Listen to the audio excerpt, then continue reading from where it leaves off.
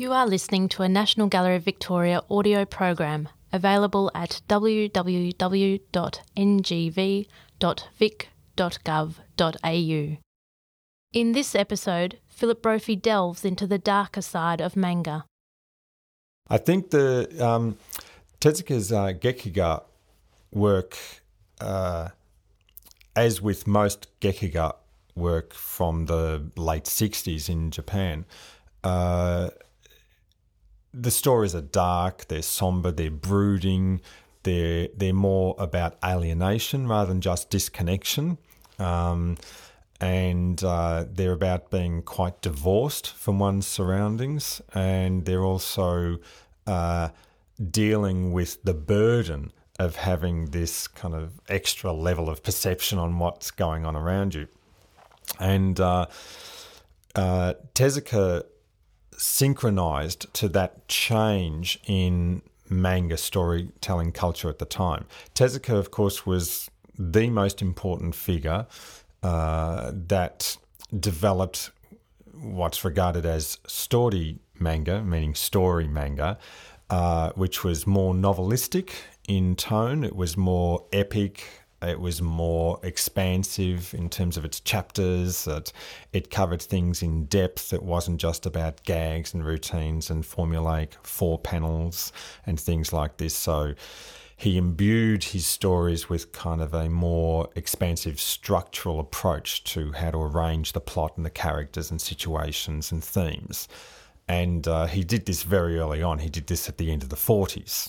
Right, and so even his entertainment fare, like Astro Boy and Princess Knight and Kimba the White Lion, had this kind of level of character depth to it, right, that you didn't necessarily get in a lot of the other entertainment manga at the time. He wasn't alone in doing this, but he was the most consistent and the most vocal about using that approach to storytelling. There's a certain amount of darkness in those early stories too, but come the Gekiga movement, the kind of the late 60s period where there's a lot of political unrest in Japan's supposed first wave of electronics affluence. You've got a lot of the student protests going on. You've got a lot of the students aligning themselves with the different rural farmer movements. You've got a lot of these kind of tensions that are going against Japan's attempt to place itself back on the platform of international business and commerce and power. And you've got a lot of people kind of quite critical of that at the time at the end of the 60s, which synchronises to everything from student protests in America to Paris as well. Interestingly, the Gekiga movement actually produced a market of manga readers that were going to university, right? So students were reading these kind of manga.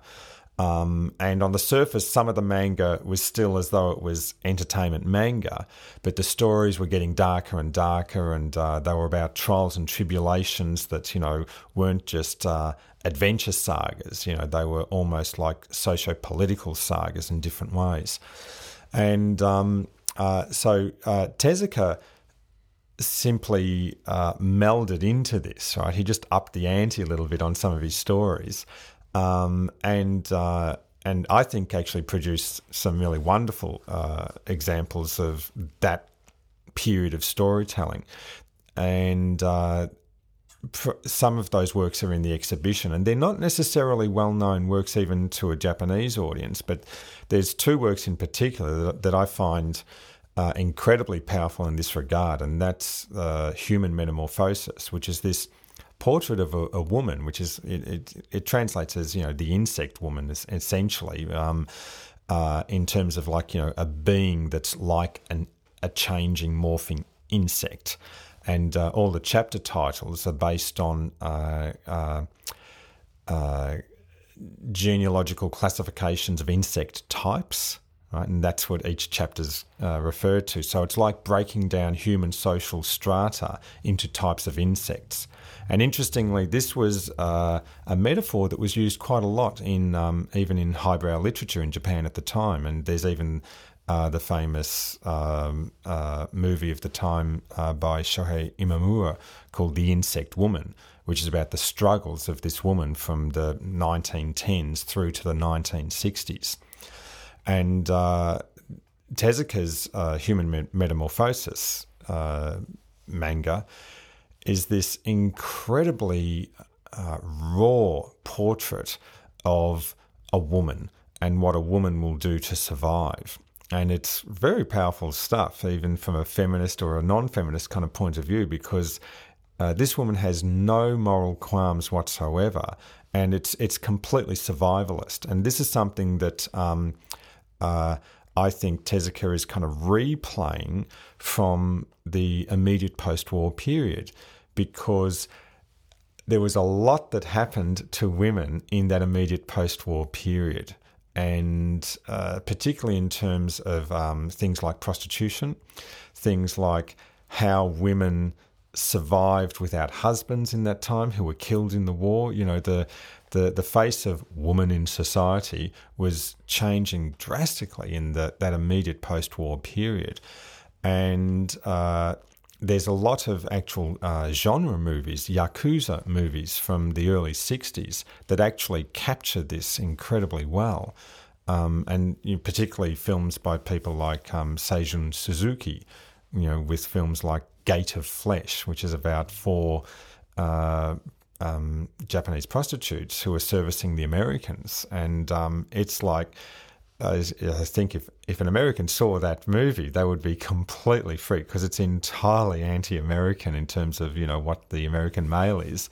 But it shows the Japanese woman to be this incredible energy pot, that can just sort of like just got such intense power coming from her. And Tezuka's manga, Human Metamorphosis, I think wonderfully captures that same sentimentality, that same kind of, or rather that same sentiment.